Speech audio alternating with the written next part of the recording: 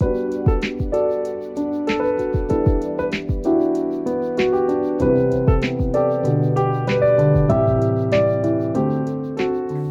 I'm Kendra Winchester here with Sachi Argabright, and this is Reading Women, a podcast inviting you to reclaim the bookshelf and read the world. Today, we're talking about our discussion picks for our theme of Black Joy, and we're also hearing from guests about their recommendations for this theme. You can find a complete transcript of this episode on our website, readingwomenpodcast.com, and don't forget to subscribe so you don't miss a single episode. Well, we are back for our discussion picks. I'm very excited to talk about these books today with you, Sachi. Yes, I'm super excited. I think it's going to be great. So we have two wonderful books to tell you about, as well as continuing to hear from guests about their book recommendations. But before that, we have our usual updates. Mm-hmm. So, well, you mentioned last time we have our Patreon, but we also have the Reading Women store. And there you can get some merch that we're actually retiring once it's all gone. That's it. So you can grab your totes or your pins before they disappear. And we have some new merch planned for later this year. But you'll definitely want to go check that out. Yes, I love the merch, obviously biased, but I feel like that it's a really great way to support the podcast, but also to have, a cool physical, tangible thing in your home about hopefully one of your favorite podcasts, right? Yes. And when I ordered the totes, I went to a local business and I went and actually viewed all of the totes. And so I picked one that has the little feet at the bottom. So when you go to the library or bookstore or wherever, your tote will stand up for you. Yes. Every book lover's dream, right? Yes. And I specifically bought the big one so that you could go to the library and, take away all of the books. That's the one I take to the library. I use it for packages when I ship things out. It is amazing. And I'm so happy that it all worked out and I went with the big tote because I'm in love. Yeah. Yeah. Like when people say check out my book haul, it's a literal, a book haul. You can haul a lot of books in that tote bag because it's very spacious. Yes. And Jacqueline, who is a tote connoisseur and is obsessed with all totes, gave her stamp of approval, which I feel is the thing that you Gold star. need. Yes. Gold star of approval. And we'll be back with more from this episode of Reading Women after a word from our sponsor. The sponsor of this episode is the Literati Kids subscription box. Literati Kids is a try before you buy subscription book club. Each month, Literati delivers 5 vibrantly illustrated children's books, bringing the immersive magic of reading right to your home. Each book bundle is thoughtfully tailored by educated experts with 5 stories meant to spark new interests and nurture a healthy curiosity. No more sorting through hundreds of titles trying to guess what your child will cherish. Literati sends you the best in children's literature. Choose to purchase the ones they love and send the rest back for free. From art and adventure to tales of compassion, each Literati box follows a new enriching theme with personalized extras like stickers, surprises, and special artwork. Every box is a fun and fresh adventure.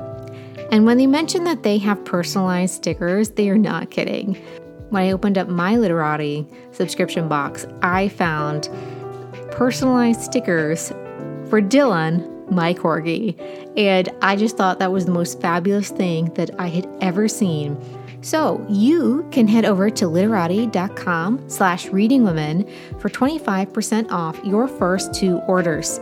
Select your children's book club and start them on a literary journey like no other.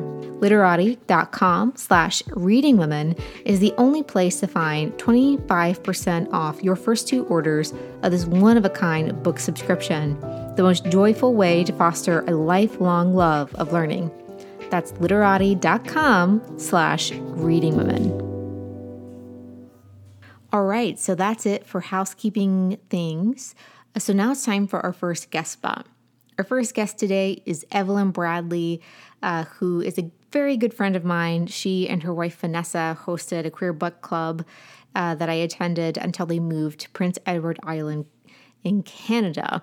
And I love them both so much. So Evelyn is here today to give a book recommendation. And you should also definitely check out her Instagram account, Gay From Away, which she runs with Vanessa.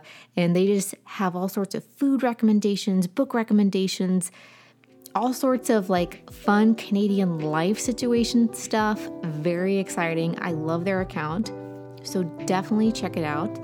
But without further ado, here is Evelyn. Amazing. Thank you so much for having me here today. My name is Evelyn Bradley. I live in Prince Edward Island, Canada. It's a glorious place. And you can find me on Instagram at Gay From Away. It's my wife and I's Instagram, and we share our experiences here in PEI. The book I'm going to talk about today is There Are More Beautiful Things Than Beyonce. It's by Morgan Parker.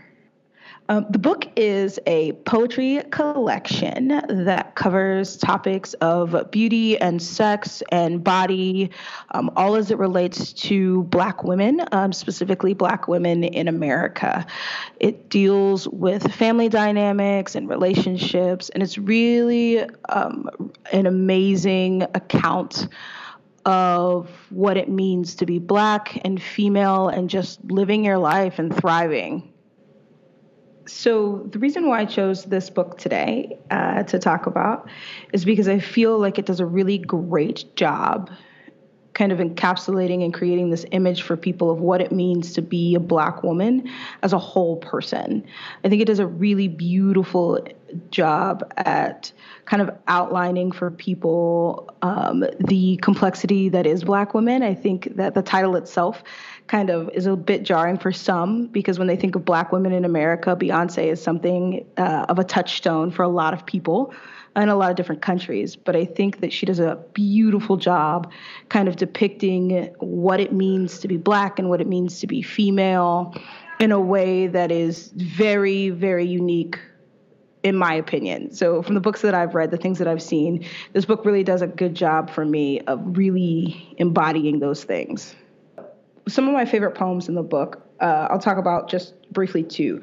One is entitled Afro, and it's beautifully done because a lot of people, when they think about Black hair, especially recently with all of the social media and kind of internet hype around Black hair and the politics of Black hair, Parker does a great job at describing hair from the perspective of it being alive and it being its own living, breathing entity, as opposed to something that is for others. She describes it in a way that puts it about the person, about me, or about my hair, right? As opposed to it being something of someone else gawking at my hair or looking at it. So the point of view of the poem is from this place of, this is me, this is who I am, this is here, good, bad, or ugly, this is what it is, as opposed to a judgment call or something like that is particularly put upon those kinds of concepts.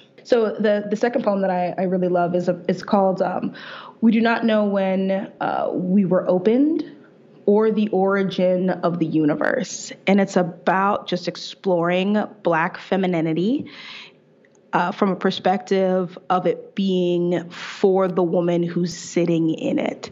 So this idea of, not quite knowing when it became, in air quotes, popular to be a Black woman, or when those tropes became something that people like to usurp and then use as a caricature. But she describes it as a moment of awakening for herself. This is just who I am. I just happen to walk into a room and look this way. I happen to command this kind of respect and understanding.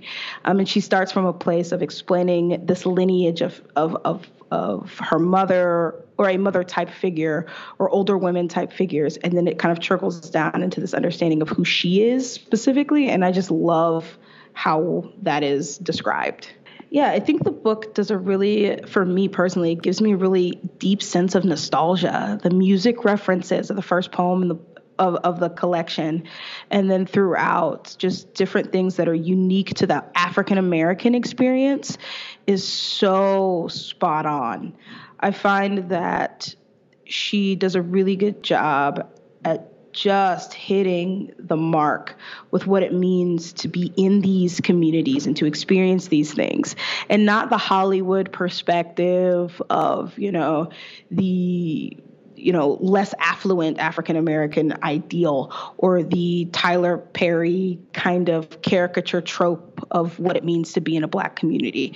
But she describes these encounters that I can just remember as a child. Like I read these poems and I think back to when I was in Georgia or when I was in South Carolina, and I can just feel it in the writing. So for me, this book is the epitome of Black joy, and not because it talks about all of the pretty things that are associated with being Black. It doesn't glorify, the Black female experience. But what it does do is it creates a sense of pride, and it creates a sense of just overwhelming comfort for me as a Black woman. So the reason why this to me embodies that theme of Black joy is because when I read it, even the hard parts, I can't help but smile, because I connect so deeply with this experience of being, this complex entity, this complex individual of happy and sad and body and mind and spirit all in one.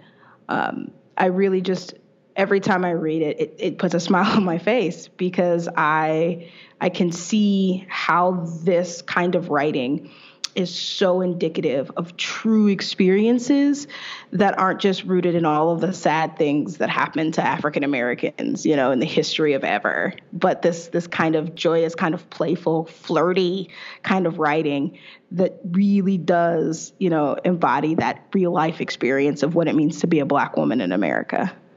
The title of the book is There Are More Beautiful Things Than Beyonce, and it's written by Morgan Parker. Thanks again for having me today. I really appreciate this opportunity. My name is Evelyn Bradley. You can find me on Instagram at Gay From Away. It highlights life here in Charlottetown, Prince Edward Island, Canada. And we are also highlighting the theme of Black joy on Gay From Away. So follow us there so you can see all of the different and exciting things happening here in PEI with myself as well as my wife. And of course, all of the relevant links will be in the show notes. And Sachi, you have our first discussion pick. I do. So our first discussion pick, as you might have heard on our last episode, is You Should See Me in a Crown by Leah Johnson. And this is out from Scholastic Press, and the audiobook is read by Alaska Jackson. I highly recommend the audiobook. I listened to this mostly in audio. I also had the print that I go back and forth, but I listened to this a lot as I was cooking and baking things over the break. And so highly recommend the audio as well. As we highlighted in our last episode, just a high level overview of the plot in case you missed our last episode. This is a recent YA release that is centered around a Black high schooler named Liz Leidy, and she lives in a town obsessed with prom, and she finds herself jumping into the race herself so she can use the prize money to get into the college of her dreams. The first thing that I really wanted to highlight about this book is Liz Leidy, as the main character. I just loved her energy and her personality.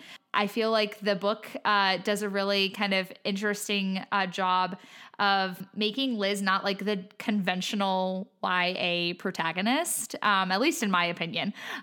They don't shy away from her awkwardness. She talks about how she's kind of an outsider and how she can be awkward, and I think that plays into the underdog kind of story of her wanting to go for prom queen against all of these prom royalty legacy students.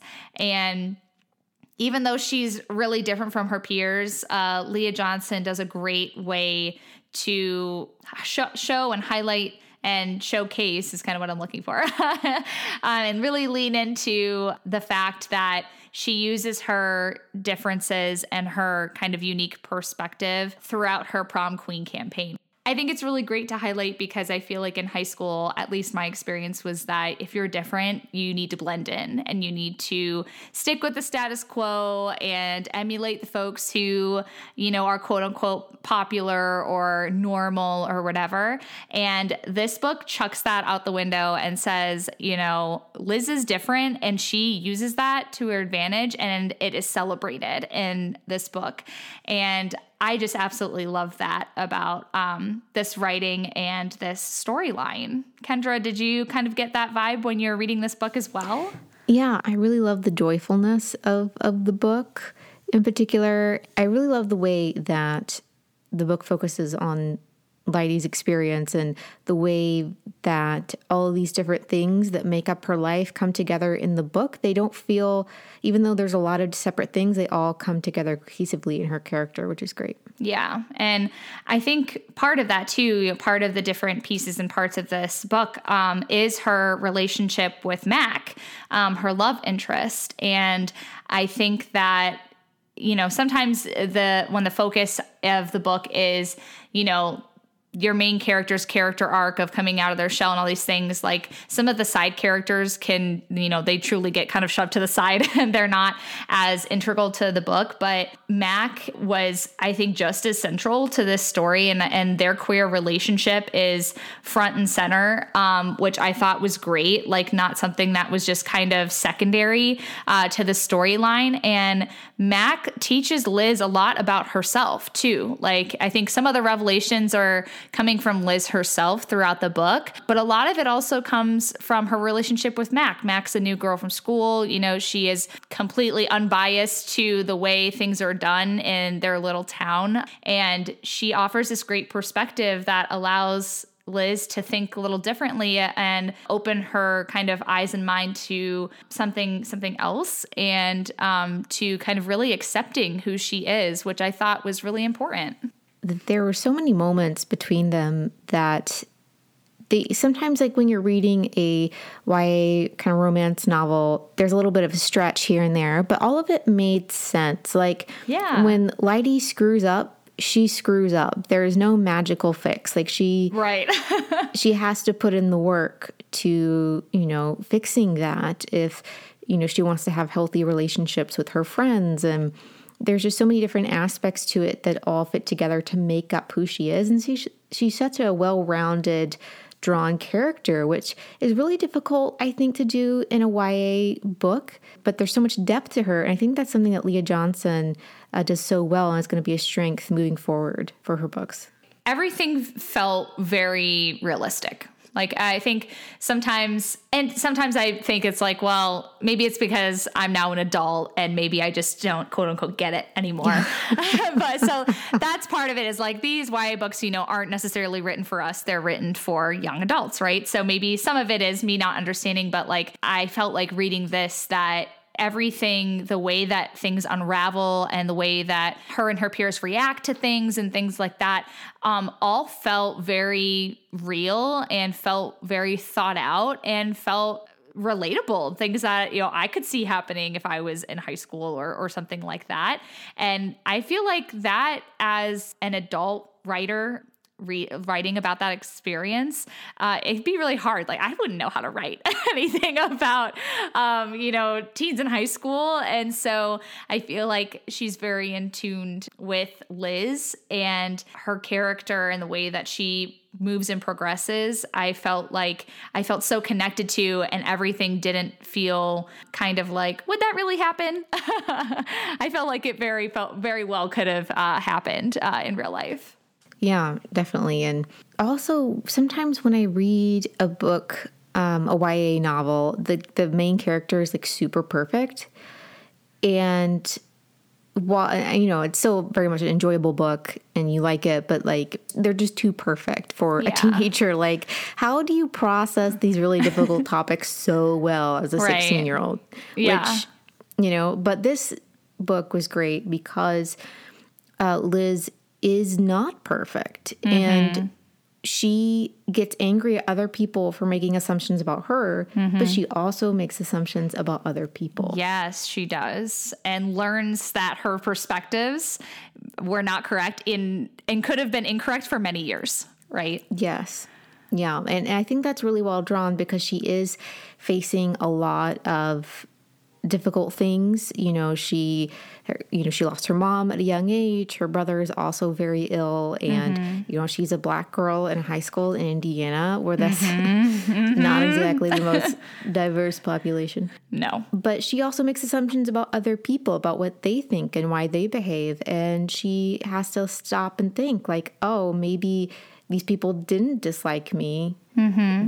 They just didn't think I liked them. And that's just an important point for teenagers, I think. Yeah, she kind of realizes like, I really feel like I'm not understood by my peers, but then she comes to realize like maybe I'm not understanding my peers either. It's a two-way street. And so a lot of that gets revealed by communication. And sometimes, I've been there too. Like a lot of things in high school that seem like a big deal are mainly just things that get blown up because things are miscommunicated. And I think this is a way to show that if we just kind of try to learn more about each other and talk through some of the things that may be a perceived kind of notion of how someone is versus, how they actually are. And it's just a way of how they're coming off. I think this book really highlights that in a cohesive storyline that I thought, would be great for me to read, back when I was a teenager. I probably could have learned a lot from Liz and her story. Yeah. Yeah. Like giving people a choice to accept you or not. If you assume that they're not, so you never say anything to them, you're not giving them that choice.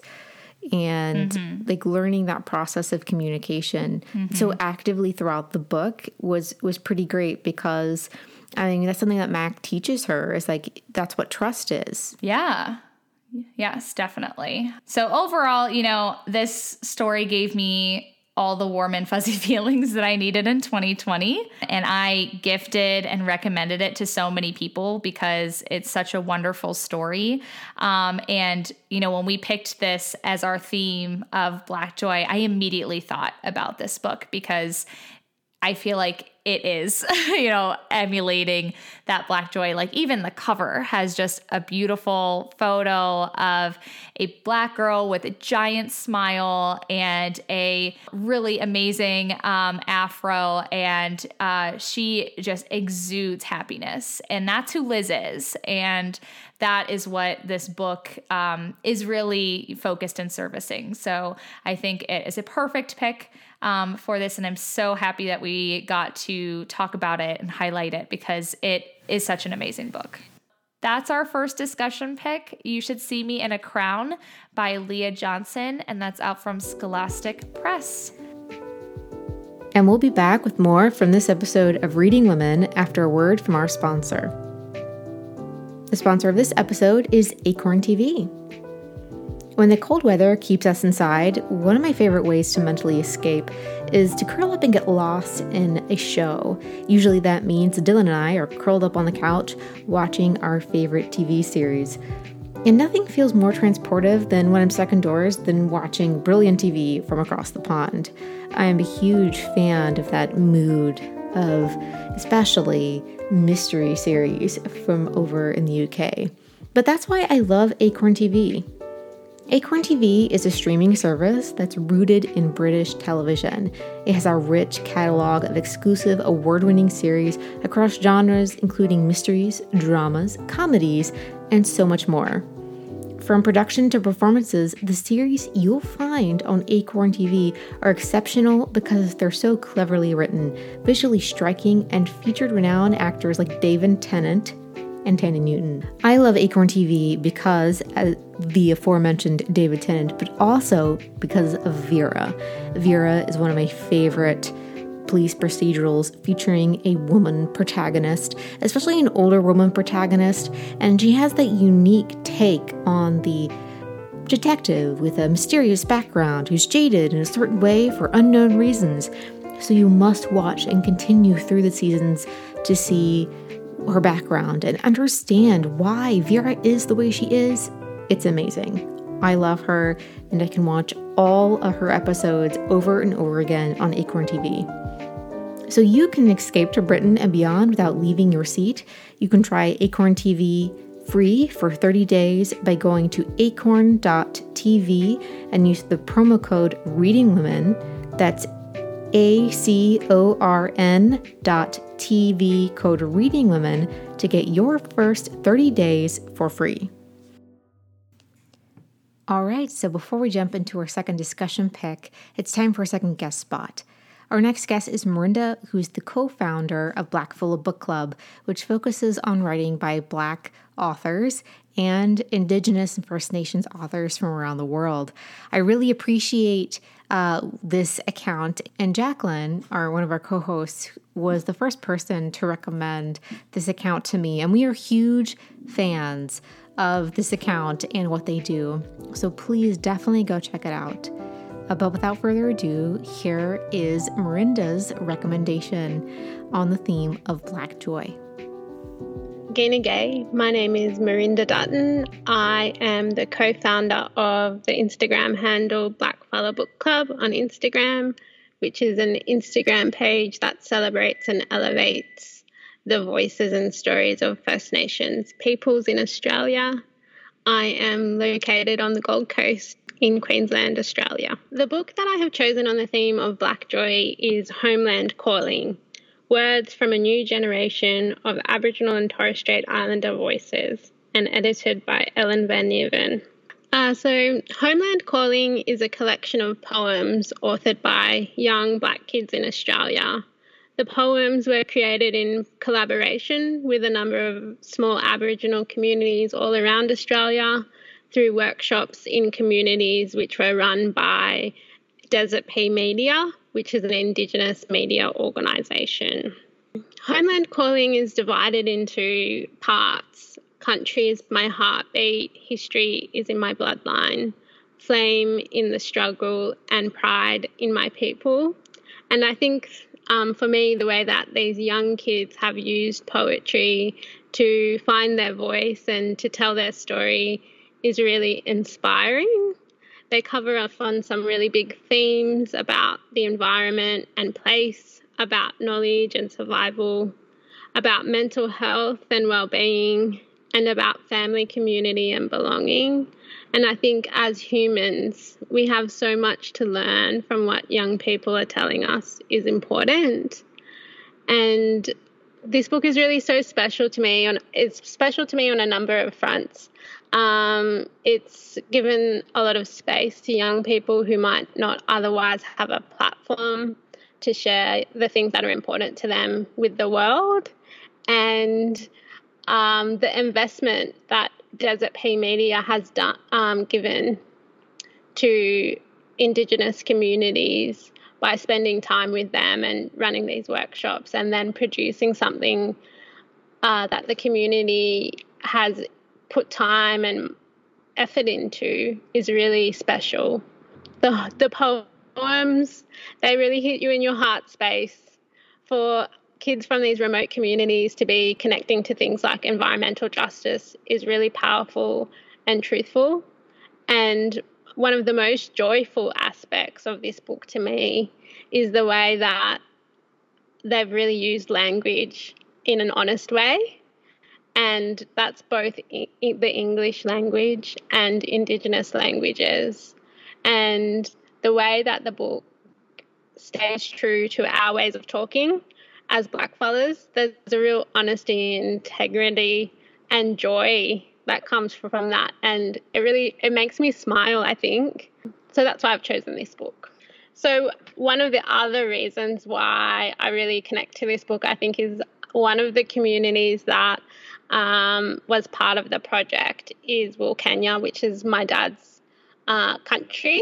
So a lot of the kids who participated in the project are my relations. And the very first poem in the book is called Heartbeat, and it was written by the Wilcannia Barkindji soldiers.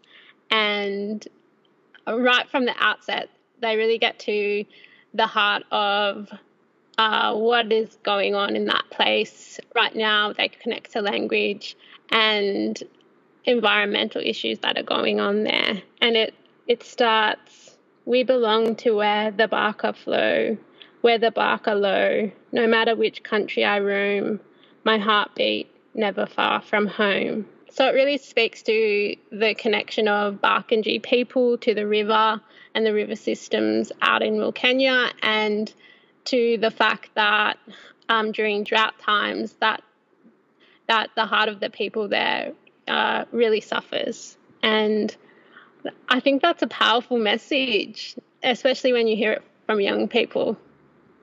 I think when I reflect on Black Joy, I really had to think about it, and I really had to think about which stories reflect that theme. And Homeland Calling for me really reflects what Black Joy is, in that it is a celebration of our resilience as Black communities, despite the hardship and oppression that we have suffered through. And it is done in a really joyful, respectful way, and reflects our ways of doing things.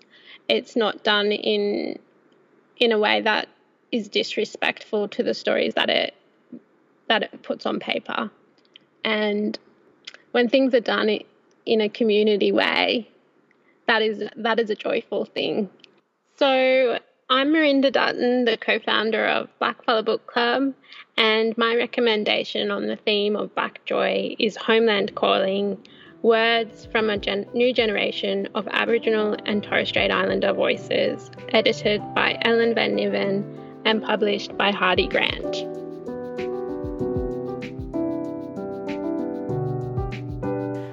Kendra, tell us about your discussion pick. Yes. So my discussion pick is Take a Hint, Danny Brown by Talia Hibbert. And I really love this series of the Brown sisters because of what Talia Hibbert tackles in each book and the wide range of perspectives that she kind of brings together in each of the novels. So this is the second one in the series, but as with most romance novel series, you can start anywhere, really. Yeah. And so this one I wanted to pick because it looks at a bisexual Black woman who's in academia, like doing the thing, and she just decides to quit on love and just have sex, basically. And so she is looking for a buddy. Still can't say certain words on this podcast. Friends with benefits. Yes. We can go with that. So she decides that, but then she has her friend named Zaf, and he is a security guard at her building, and she finds him reading romance novels, and he's very much a kind soul, and he experiences a lot of anxiety. He had a family death several years before the book starts, and I don't want to give any spoilers for that, but he's dealing with that. He has a nonprofit to work with young boys with rugby and like all sorts of things. And so he is trying to get that off the ground to be his main job, so he doesn't have to be a security guard anymore. So through a series of events, he asks Danny to fake date him to help promote his nonprofit. And she says, yes, it's for a good cause. Yeah, for the children. Yes. And so that kind of starts their love journey. And the first book deals with the first sister, Chloe Brown, dealing with disabling chronic illness. And this book deals with a love interest that has anxiety. And then the third book deals with two characters who are neurodivergent and fall in love. So she looks at a wide range of disability. And I really appreciate that because that's not something that I see in romances.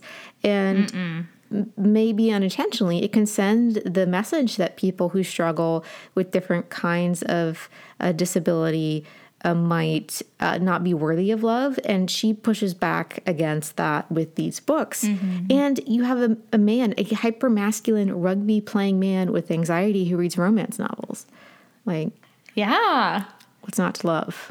I feel like please point me to another book that has that, because I guarantee you probably can't. So it's why you need to pick this one up. I mean, aside from the Bromance Book Club, where that's like the entire point of the series. Yeah, that's true. Okay. But other than that, there is not many. And so I really love that about this book. And I loved, the fact that Dani's bisexual and it's never a big deal, that she's bisexual. Yeah, she's just like, this is what it is.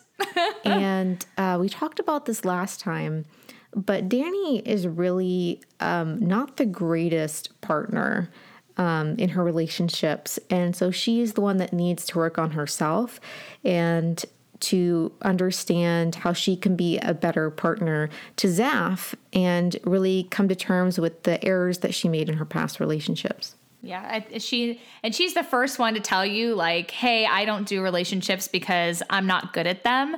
And Zaf kind of points out, like, okay, but like you can, if you work on some things on XYZ, things of being with someone else, you can easily find someone who can be compatible with you if you just kind of identify what works for you in a relationship versus what doesn't.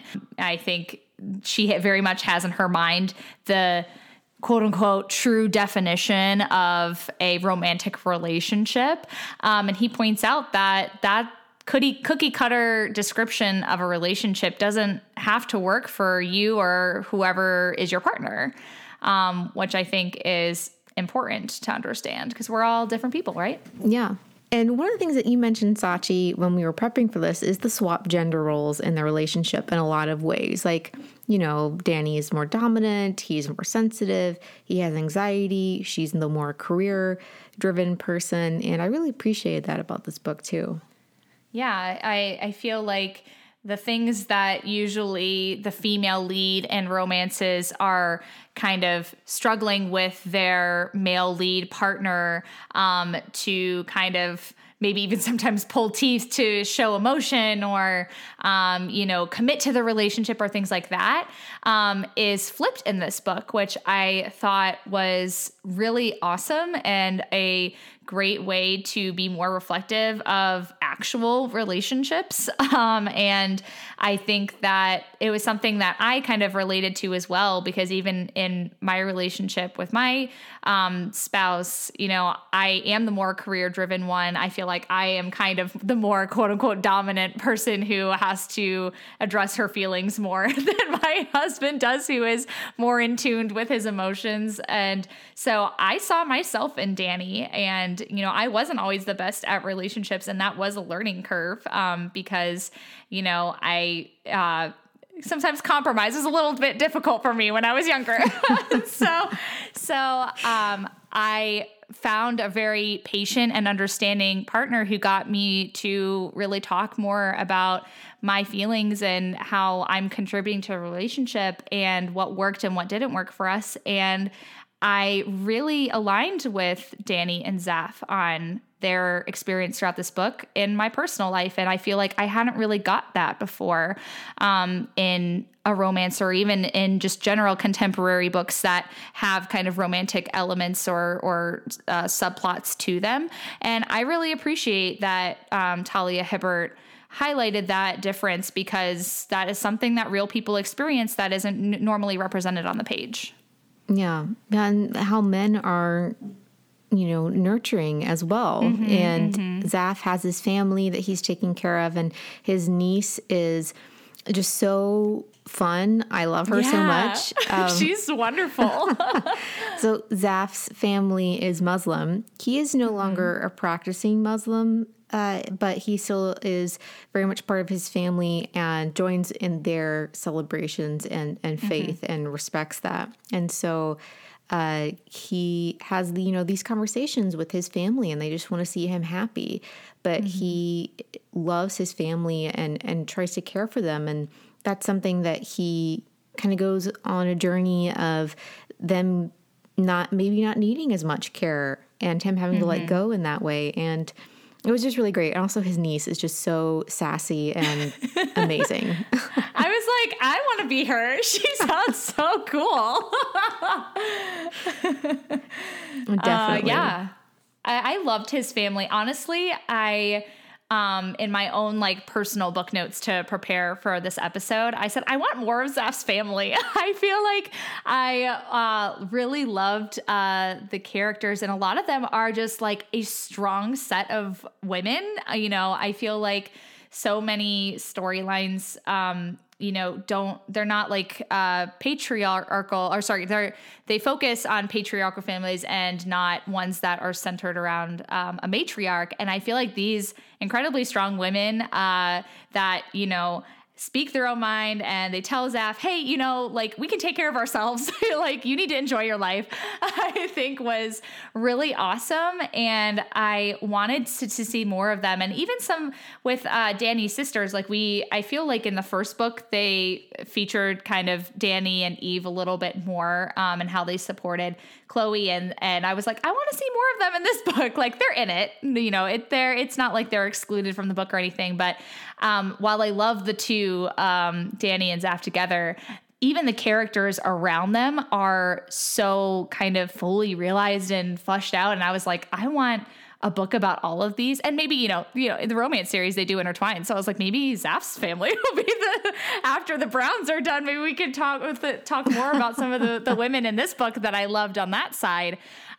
Because I feel like the families support each one of, the folks in the couple, Dani and Zaf, they support them in different ways because they're so, different people, obviously. I liked seeing that dynamic of how Zaf's family really rallies and supports him versus how Dani and her family members support her. Because a lot of the times when you enter into a relationship, you're also entering into a relationship with that person's family, and the way that those family members support the person that you love can be really helpful to understanding how you support that person. And I really loved the kind of supporting characters in this book and wanted to see even more of them. I love seeing the wide range of women in this book in different families, because like you mentioned, you have Dani and her family and Zaf and his family. And with Dani, with her being such a strong type A woman, it's also important to note that she is, soft and vulnerable in this book as well. And that Talia Hibbert makes that dynamic work in such a great way of how Dani learns to embrace that part of herself, that she doesn't have to just be this, strong Black woman. She can also be soft and vulnerable and in tune with her emotions, and there's space for all of these complexities of her as a character. She's not just one thing. And that's something that I think Talia Hibbert does so well with all of her characters. Like in the first book, Chloe has to accept that she can't do everything, that she's holding herself to a non-disabled ideal, and she shouldn't do that. She's allowed to have what society might view as weakness. It's not weakness. It's just herself and her disability and, coping with that. And so I really appreciate that Talia Hibbert's heroines are all very complex and wonderful in all sorts of different ways. Absolutely. And I think too, I feel like she really tackles as well, this culture that we have of overworking yourself. And I feel like I've seen it in the corporate world. My sister is also getting her PhD, and I've seen, how overworked she can be. And she talks about how that's kind of within her kind of cohort. That is the expectation sometimes, is that you have to do, these mass amounts of work that feel kind of like you're working around the clock. And I think that's something that Dani kind of grapples with as, how do I be career focused and focused on, my academic studies and research and things like that, while also balancing self-care? Because I think it's really easy to kind of fall into this culture of, I need to be working all the time and showing that I'm never going to take a break, and I'm just going to be so devoted to my career and all of this work that I'm doing, that self-care can just kind of be pushed to the back burner. And that can be really detrimental for people. If you go so long without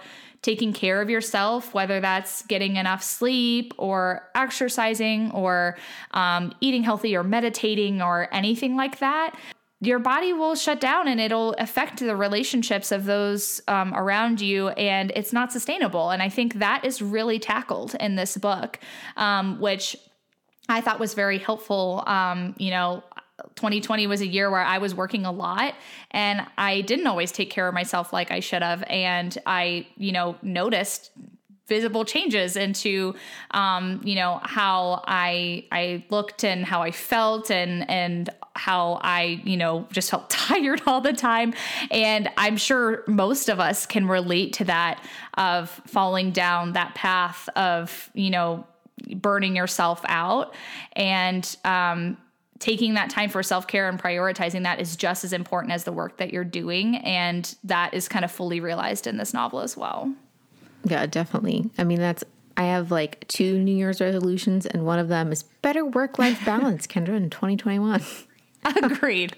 I 100% agree with that. And I feel like, it's kind of funny, like whenever we, at least in my job where I do have the extreme fortune of working 100% from home, I had thought, a lot of folks beforehand, before this pandemic, were thinking, if you're working from home, are you really working? No one's there to see if you're actually putting in your hours, and maybe you're online, but you're all watching television or whatever. And like, now that I'm working 100% from home, I feel like working much more than I did when I was in the office, because there's less of that separation between being at home and working. And I feel like when I'm not surrounded by a lot of distractions in the office, or people stopping by asking for different requests, or I get hung up in the hallway with someone and talking for 20 minutes, I feel like it is a little more isolating, which can be dangerous, because I just say, okay, all that time that I was able to put breaks in for levity and to walk around and things like that I had in the office, that goes away.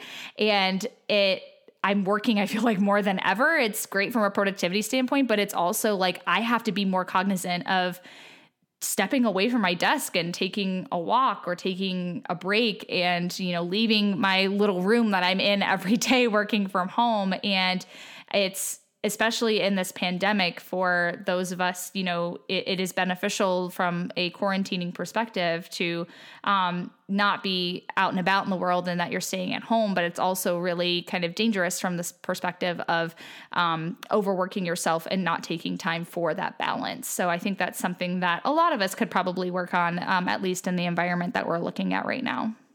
Definitely. I co-sign. and with this book, she, looks specifically how that directly relates to her relationships, not just with like Zaf, but also her sisters and her coworkers. And, when I was reading it, I also thought about Tressie McMillan Cottom's essays about being a Black woman in academia. Mm-hmm. And that a lot of that relates to this as well. So totally. I feel like, a lot of the romance books that we have featured on this podcast do this as well, is that romance novels carry a lot of heft with them. Oh, yeah. And you just have to look at books like this to realize that. And so if you don't know exactly what we're talking about, check out either of these books, and you'll see that they both, while they deal with love, they also deal with a lot of different hefty issues. And so there's a lot of great content and discussion in them as well. Absolutely. So that is Take a Hint, Dani Brown by Talia Hibbert. And that is the second book in the Brown Sisters series. Would recommend all of them. Yeah, so those are our discussion picks for February. Yay! So where can people find you about the internet, Sachi? People can find me mainly on Instagram at Sachi Reads. And I'm also mainly on Instagram at KD Winchester. And of course, our socials will be linked in the description. And that's our show. Many thanks to our patrons whose support makes this podcast possible. This episode was produced and edited by me, Kendra Winchester, with music by Mickey Saito with Isaac Green. Join us next time when Kendra, Jacqueline, and some special guests will be recommending books by trans women for March's theme. In the meantime, you can find Reading Women on Instagram and Twitter at The Reading Women. Thanks for listening.